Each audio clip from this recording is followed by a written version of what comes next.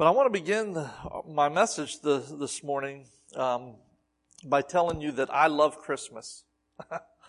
I absolutely love it. You know, no matter what time of the year it is, when I think of Christmas, it warms my heart. I love it. It's like my puppy.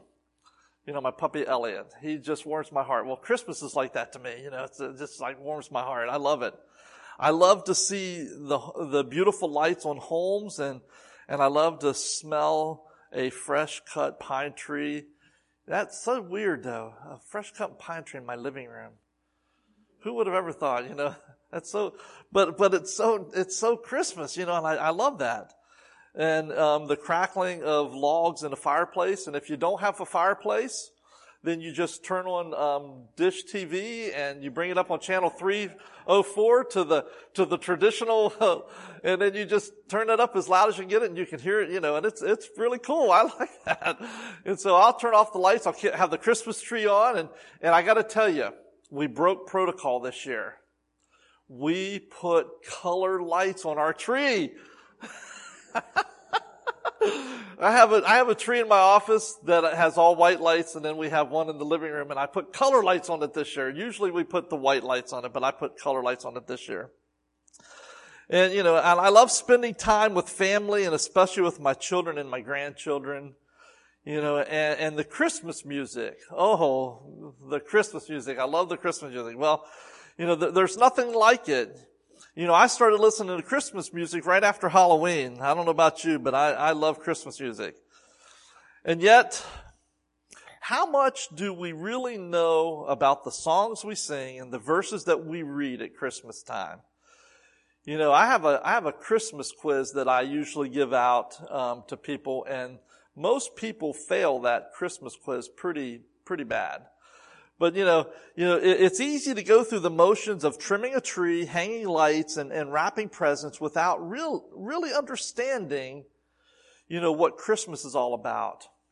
And so whether Christmas is a few days or a few months away, you know, it seems to me that we could add substance to our traditions and knowledge to our faith by stepping back and looking deeper into all that surrounds Jesus' birth.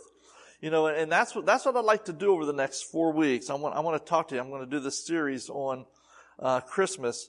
For instance, do you know what Jesus was doing before he entered the world as a baby? Do you know what he was doing? Do you know that? You know, why did he come in the first place? Do you understand that? You know, what was it like for him to become a human? These are questions that we're going to answer. What has he been doing since he came? What's he doing now since he came as a baby? You know, hopefully over the next 4 weeks we can answer some of these questions surrounding the first Christmas and Jesus' birthday. And I hope and I pray that these truths will be just what you need to help you celebrate the birthday of the King of Kings and the Lord of Lords. That's Jesus on Christmas Day and every day of the year. My question for you is this. Are you ready to unwrap your first Christmas present? Because that's what he is. He's our first Christmas present. You know, in January, the United States celebrates Martin Luther King Jr.'s birthday, don't they? In February, whose birthdays do we celebrate? George Washington and Abraham Lincoln, yeah. And I celebrate Cameron and Alyssa's birthday because they were both born in February. You know, the birthday celebration of history's most significant person, though, is celebrated in December on the 25th day of December. Now, I don't know how many of you know this or not, but it was very unlikely that Jesus was born on that day. They estimate, you know, scholars will say that he was probably born sometime in the early spring, like March or April, but they're not really sure. But we have set December the 25th as the time. Shops will shut their doors, families will gather together, and people all over the world will remember the birth of Jesus of Nazareth. They will do that. You know, it was kind of interesting because I was in the grocery store a week or two ago, And I was asking the guy there, are you guys closed on, it was Wise Market. I said, are you guys closed on Thanksgiving Day? And he goes, no, we're open until 4:00. And I go, that's a shame. But it shows you the difference and the significance. I mean, all stores will be closed, or at least 99% of them will be closed on Christmas Day.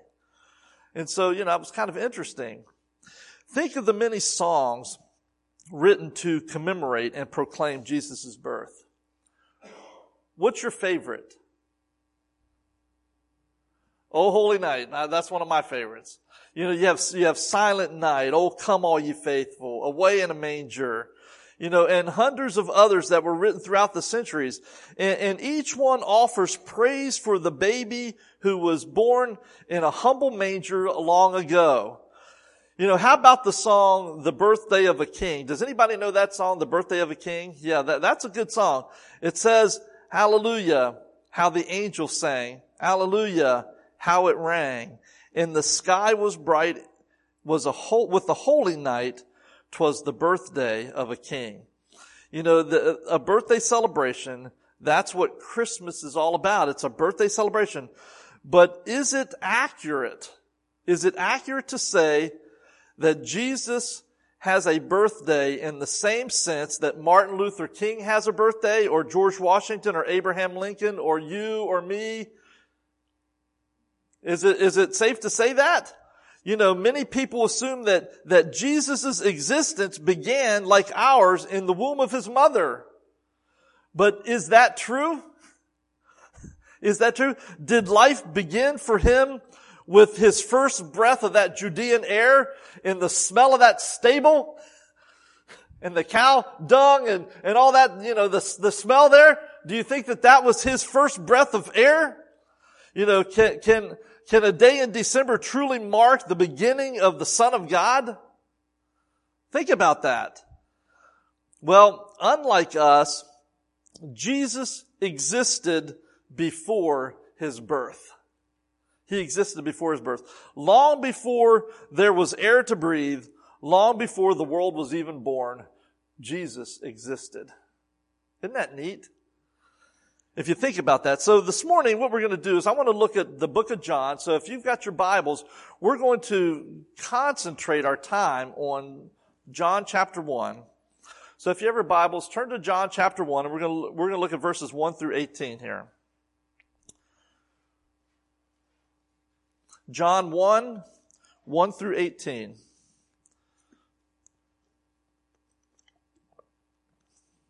Okay. Here's what it says. It says, in the beginning was the Word, and the Word was with God, and the Word was God. He was with God in the beginning. Through him all things were made. Without him nothing was made that has been made. In him was life, and that life was the light of men. The light shines in the darkness, but the darkness has not understood it. There came a man who was sent from God. His name was John. That was John the Baptist. He came as a witness to testify concerning that light, so that through him all men might believe. He himself was not the light. It says he came only as a witness to the light. The true light that gives light to every man was coming into the world. He was in the world, and though the world was made through him, the world did not recognize him. He came to that which was his own, but his own did not receive him. Yet to all who received him, to those who believed in his name, he gave the right to become children of God, children born not of natural descent, nor of human decision, or a husband's will, but born of God. The Word became flesh and lived for a while among us. We have seen his glory, the glory of the one and only Son, who came from the Father, full of grace and truth. John testified concerning him. He cries out, saying, "This was he whom I said, He who comes after me has surpassed me because he was before me. From the fullness of his grace, we have all received one blessing after another. For the law was given through Moses, grace and truth came through Jesus Christ. No one has ever seen God, but God, the only Son, who is at the Father's side, has made him known. What a passage of Scripture, folks. That's such a great passage. You know, the first thing I want to point out here is the Son of God in eternity past. Notice what that passage there says in verse 1 there. It says, in the beginning. Where have we heard that before? Where have we heard that before? In Genesis, that's right. The Gospel of John opens with the same words that Moses' account in creation opens with. In the beginning, God created the heavens and the earth. In the beginning was the Word, and the Word was with God, and the Word was God. But the Gospel writer transports us back beyond the earth's beginning, beyond when the galaxies were spun into space and the mountains and the rivers and the valleys and the vast oceans were first etched on the face of the earth. You know, he guides us to a time before time when Christ existed with the Father and the Spirit. John 1:1, in the beginning was the Word, and the Word was with God, and the Word was God. How do we know this Word is Jesus? Well, later on, if you look down in this passage here, later on in the passage, John unveils his identity in John 1:14. Notice what it says there in John 1:14. It says, the Word became flesh and lived for a while among us. We have seen his glory, the glory of the one and only Son who came from the Father, full of grace and truth. Now, if you think about that, go to John 3:16 where it says, for God so loved the world that he gave his one and only Son, his only begotten Son. And if you look down in your footnote, under that D right there in my Bible, it says that one and only Son was the only begotten Son. So John refers to him here as the only begotten Son. He refers to him in John 3:16 as the only begotten Son, the one and only Son of the Lord. And so the only begotten Son of God is Jesus Christ. Why did John call Jesus the Word?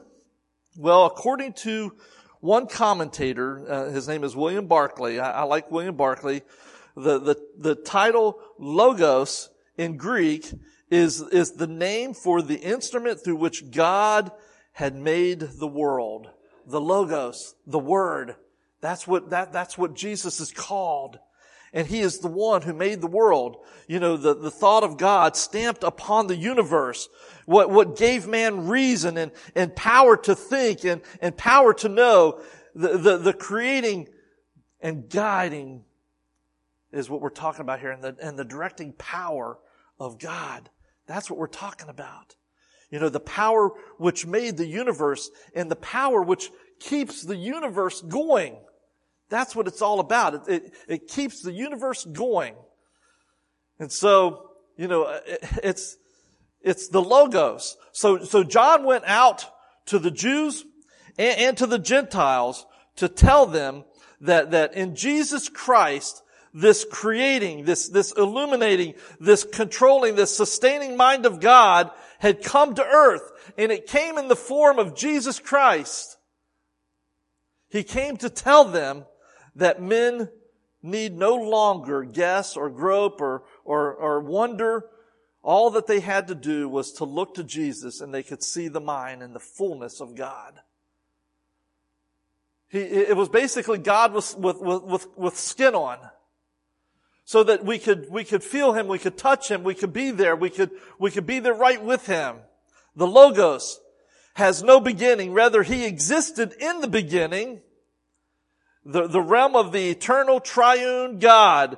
You know, and that's so hard for us to understand. Our minds just can't fathom that. The Godhead, God the Father, God the Son, God the Holy Spirit. From everlasting to everlasting, thou art God, is what the psalmist wrote in chapter 90 verse 2. Or as A.W. Tozer phrases that verse, he says, from the vanishing point to the vanishing point. You know, the mind looks backward in time till the dim past vanishes, then turns and looks into the future till the thought and the imagination collapses in exhaustion. And you know what happens in that? From the past to the future is that God is in both points. He's there. He's in the past. He's in the future. He's in the present. God is there, unaffected by anything. And He is there. You know, there in eternity past, the Word was with God, communing in perfect harmony with the Father and the Spirit. In John chapter 1, again, verse 2 says, He was with God in the beginning, yet He was also God. Therein is the mystery of the Trinity, the Father, the Son, and the Holy Spirit, the three in one. They were co-equal, co-existent, co-eternal, and almost too much for me to wrap my mind around. But that's what it was. The Godhead, God the Father, God the Son, God the Holy Spirit. And so further evidence of Jesus' eternal pre-existence comes later in Gospel of John. You know, first Jesus' older cousin, John the Baptist, says this in John 1:15. This is what he says. He says, John testified concerning him. He cries out saying, This is the one of whom I said, He who comes after me has surpassed me because he was before me. What? Say what? You know, and that's John. He was basically telling of the pre-existence of Jesus Christ before He was even born. Christ also shared about His eternal pre-existence. He said in John 6:38, He says, I have come down from heaven. He says in John 8:58, before Abraham was born, I am. And if you remember that, what happened in that situation when He said, before Abraham was, I am? Who did He make mad? He made all the religious leaders really ticked off at Him because they knew what He was saying. They knew that He was equating Himself as God. And they were not happy about that. They wanted to crucify Him right then and there because of who Jesus said He was. In John chapter 17, verse 15, it says, And now, Father, glorify me in your presence with the glory I had with you before the world began. Whew! It's a lot to think about, isn't it? What about the Son of God at creation? What was Jesus doing in eternity past? Well, verse 3, if you look at John again, 1 John, or John chapter 1, if you look at verse 3, we see His role in creation. Verse 3 says this, it says, All things came into being by Him, and apart from Him, nothing came into being that has come into being. Basically, Jesus created. This is His masterpiece. Notice that John shifts the main verb in verse 1 from was. Notice, in the beginning was the Word, and the Word was with God, and the Word was God, to, in verse 3 there, came into being. In verse 3, which is significant in light of John the Baptist's introduction in verse 6, there came a man, literally came into being a man sent from God, whose name was John. The gospel writer used the same verb in verse 3 and in verse 6, showing that like us, John the Baptist came into being just like we came into being at His birth, His birthday.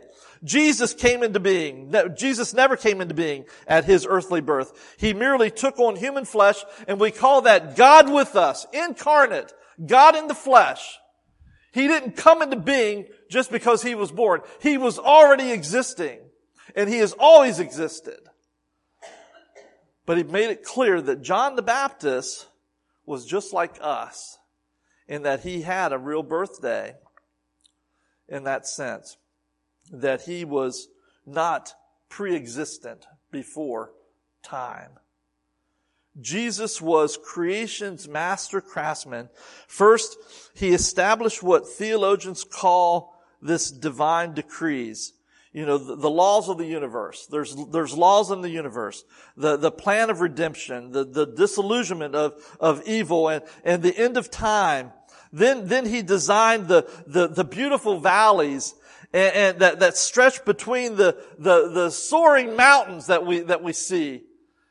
You know, it's really cool. And the cascading waterfalls and the beautiful lush green forests that many of us like to be out hunting and enjoying and hiking. We love that. And the vast desert skies. All these things reveal the Son's ingenious touch, His creation. You know, and according to the Apostle Paul, they reveal Christ's sustaining power. And I love what Paul says about the Son. He says in Colossians chapter 1, verses 15 through 17 this. He says, He is the image of the invisible God, the firstborn over all creation. For by Him all things were created, things in heaven and on earth, visible and invisible. Whether thrones or powers or rulers or authorities, all things were created by Him and for Him. He is before all things, and in Him all things hold together. In Him all things hold together. It's all about Jesus. Here's an amazing thought, I think. Think about this. The baby, how many of you have held a baby? Raise your hand. Okay. So most of you have held a baby. Imagine Mary with that baby in her arms. And that baby was holding the universe in place. Imagine that. This little newborn lips that cooed and cried once formed the dynamic words of creation. He spoke it into existence. Those tiny clutching fists once flung into space the stars and the planets into orbit. That infant, that tiny baby in the arms of Mary is the Almighty God. Wow. Listen to this. A young boy came up to a missionary and said, you know, I love you and I want you to have this. And he pulled from a straw basket the most beautiful shell the missionary had ever seen in her life. As she admired its beauty, she recognized it as a special shell only found on the far side of the island, which was like a half-day's walk from the village. When she asked this little boy about this, he smiled and he said, long walk, part of gift.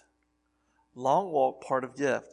Crucial to everything we believe as Christians is this truth, that God loved the world so much that He made that long walk to come from where He was to where we are. When it was impossible for us to reach out to Him, He reached out to us.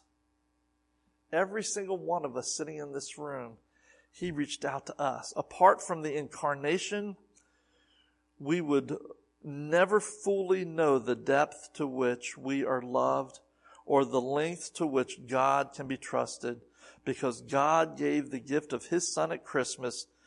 We, folks, we should give good gifts.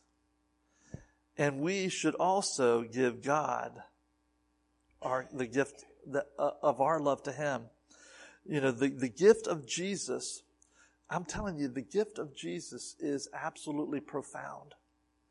And God loved us so much that He was willing to give us that gift, no matter the cost. So what about the Son with flesh on Him?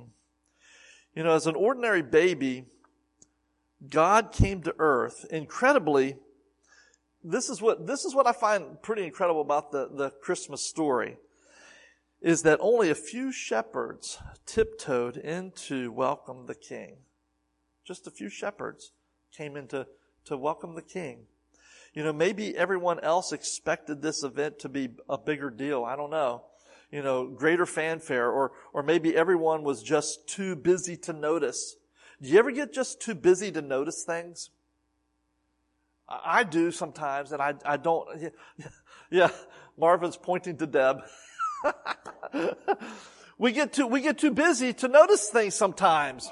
And I think that's sometimes that maybe that's what happened here. Maybe as John writes, they really did not want God to come near to them, because notice what it says in John chapter 1 verses 10 and 11. It says, he was in the world, and though the world was made through him, acknowledging that he had made this world and that it was made through him, the world did not recognize him. He came to that which was his own, but his own did not receive him. Wow. Verse 11 literally says, he came to his own things, his own creation, but his own ones did not receive him. His own people, like the innkeeper, turned him away. The world is still shutting the door on Jesus. They really are. You know, you can speak the name of God, and you can even talk about the Holy Spirit. Most people will think nothing of it. But if you mention the name of Jesus, it changes things. It changes relationships. It changes situations. That's a different story when you mention the name of Jesus. You know, our children can act out the Christmas story on stage. You know, we can purchase the nativity scene to display on our mantle, and we can sing the carols and light the candles. But do we really know Jesus? That's a question we have to ask ourselves. Do we really know Jesus? Is he our Savior? Is he our Lord? Have we received him? Have we received him? Look what verses 12 and 13 say. It says, yet to those who received him, to those who believed in his name, he gave the right to become children of God. Children of God. Children born not of natural descent, nor of human decision, or a husband's will, but born of God. And that's who we are. Amen? That's who we are. I love that passage. Take another look at that baby in the manger. Don't just notice those little cheeks, those rosy little cheeks, you know, of a baby, or maybe the curly hair, if he had curly hair, or the gaze into his eyes. You know, can you see what's inside of him? Look what John 1:14 says again here. John 1:14 says, the Word became flesh and lived for a while among us. We have seen his glory, the glory of the one and only Son, the only begotten Son, who came from the Father, full of grace and truth. Do you see the child and the glory, the infant God? What are you seeing in the incarnation? Is God in the flesh. That's who he is. This little baby that was in her arms was God in the flesh. God came down and he put skin on. It's like us putting our clothes on in the morning. And thank goodness we have clothes, man, because you really wouldn't want to see this. But I'm telling you, that's what God did. He came down and became a baby, the Almighty God. I like this little story here. Astronaut James Irwin is one of but a few men to be able to walk the moon. And as he stood upon the lunar landscape and he looked up at the earth, he prayed for the first time in his life. He thought about the strife among nations. He thought about the poverty, the hunger, the rampant evil. And he thought to himself this. He says, what is more important than man walking on the moon? It is God walking upon the earth. Jesus is God come to earth, and he rules both heaven and earth. That was interesting that James Irwin would say that. You know, I like his thoughts there because he recognized what was most important. It wasn't that he got to walk on the moon, but the fact that God, incarnate, walked on the face of the earth. You know, the proof that this is not some illusion is the wonderful fact that he dwelt among us. The word dwelt literally means Does anybody know what the word dwelt means? It means he tabernacled among us. This is a reference to the tabernacle of Israel in the wilderness. Remember the tabernacle in the book of Exodus? You know, the tabernacle was a temporary place where the Israelites could meet with God. It was humble in its external appearance, but inside dwelt the Shekinah glory of God. The Shekinah glory. I talked about that a long time ago when I first preached here. I talked about the Shekinah glory of God. Later in Jesus' life, John and others, would eat with him. They would walk with him. They would talk with him. They were taught by him. They lived alongside him. They all testified that he was the Son of God. He was the Shekinah glory. John records the results of his incarnation in verse 14. We beheld his glory, and through him we have received grace, and we have received truth. And John tells us in verse 16, from the fullness of his grace, we have all received one blessing after another. Amen? We should be extremely excited about that. And then in verse 18, John reveals the final result of the Son's coming. Notice what it says in verse 18 there. It says, no one has ever seen God, but God, the only Son, who is at the Father's side, has made him known. Wow. By explaining the Father, Jesus did what no ordinary man could do. What he did, guys, is he bridged the gulf between us and God.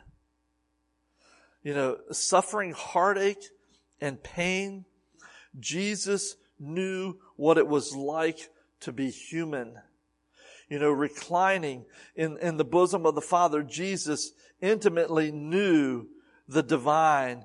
And he interpreted or literally imitated the Father through his words and his actions so that the world could understand and believe who God was. So he's the one who set the example for us. And so we could follow God. So the Son of God and us. We have a stable, we have a manger, we have some animals, we have a man, we have a woman, we have a baby. The nativity scene looks the same year after year. But most nativity scenes are scripturally incorrect. You know that, right? Because they always have the wise men there. And we know that the wise men did not come to the stable. They came 6 months to 2 years later when he was a child at a house. But we still put him there. That's okay. That's okay. I always put them a little further away and put a house there. I don't put them right there with the manger scene. But anyway, this Christmas, try viewing everything in a different light. See the baby as John describes him.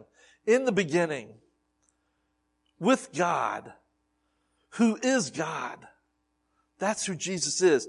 Imagine him in the pre-creation past, thinking of you and planning your redemption. Visualize this same Jesus who wove your body's intricate patterns in your mother's womb. And he also knitted this human garment for himself. That's what Jesus did. Picture him experiencing your pain and bearing your sin on the cross. Because before he even came, he knew how it was going to end. Envision him one day receiving praise from every corner of creation as every knee shall bow and every tongue shall confess that Jesus Christ is Lord to the glory of God the Father. But one thing is for sure, don't miss this baby that changed the world. I like what Ken Geyer says. Ken Geyer writes this. He says, where you would have expected angels, there were only flies. Where you would have expected heads of state, there were only donkeys. Well, I could say maybe some of those heads of states, but we won't go there. Maybe a few haltered cows, some nervous sheep, a tethered camel, maybe some mice running around in the stable there. Except for Joseph, there was no one to share in Mary's pain. No one. Or to share in Mary's joy. Yes, there were angels announcing the Savior's arrival, but only a band of blue-collar shepherds. And they're the only ones that came. And yes, a magnificent star shone in the sky, which led some foreigners. I'm not going to say 3 because we don't know if there were 3 or not. We only know that there were 3 gifts. Either 6 months to 2 years later, they came. Thus in the little town of Bethlehem, that one silent night, the royal birth of God's Son tiptoed quietly by as the world slept. As the world slept. Casting Crowns has a song like that, and I just love that song. Mary had the little lamb who lived before his birth, self-existent Son of God. From heaven he came to earth. Mary had the little lamb, see him in yonder stall, virgin-born Son of God, to save men from the fall. Mary had the little lamb, obedient Son of God. Everywhere the Father led, his feet were sure to trod. Mary had the little lamb, crucified on the tree, the rejected Son of God. He died to set men free. Mary had the little lamb. Men placed him in a grave, thinking they were done with him. To death, he was no slave. Mary had the little lamb, ascended now is he. All work on earth is ended, our advocate to be. Mary had the little lamb, mystery to behold. From the Lamb of Calvary, a lion will unfold. When the day star comes again, of this be very sure. Listen to this. It won't be lamb-like silence, but with the lion's roar. Amen. That is our Lord and Savior Jesus Christ. Look at your watches. Does yours have a second hand on it? Mine's ticking by there. Look at it. Tick, tick, tick. Think of the seconds that have passed since I told you to look at your watch. There they go again. Some more seconds there. There goes another one and another one. Yep, there we go. It's like squirming fish. They slip right through your hands, don't they? Tick, tick, tick. To stop time, you would have to stop the earth from rotating and the stars from burning and the galaxies from expanding. And well, I'm going to tell you it's impossible, so don't try to do that. You're going to fail.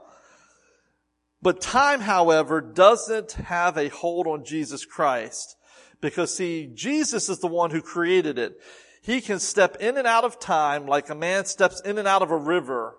We float downstream, carried by the steady flow of hours and minutes, but he moves freely and instantly anywhere he wishes. Everywhere we have been and everywhere we will be, he has already been there and he will be there for us. If you look at Revelation chapter 1 verse 8, he says, I am the Alpha and the Omega, says the Lord, who is and was and is to come, the Almighty. That's what he tells us. Long ago, the Son of God dove headfirst into time and floated along with us for 33 years. As God and man, he offers us both an eternal perspective and a sympathetic understanding of life's voyages of all time. From the beginning to the end, in Jesus' hands, we rest in his power. Amen? We do. And I love what Stephen Curtis Chapman has always been my favorite artist. He says this. He says, this baby, he talks about this. He says, but this baby made the angels sing. This baby made a new star shine in the sky. This baby had come to change the world. This baby was God's own son. This baby was like no other one. This baby was God with us. This baby was Jesus. And love made him laugh, and death made him cry. with the life that he lived and the death that he died, he showed us heaven with his hands and his heart. Because this man was God's own son. This man was absolutely like no other one, holy and human right from the start. This baby was God with us. This baby was Jesus. Amen. I love that. And so this baby that we celebrate is God with us, incarnate. And I love what John had to tell us about him.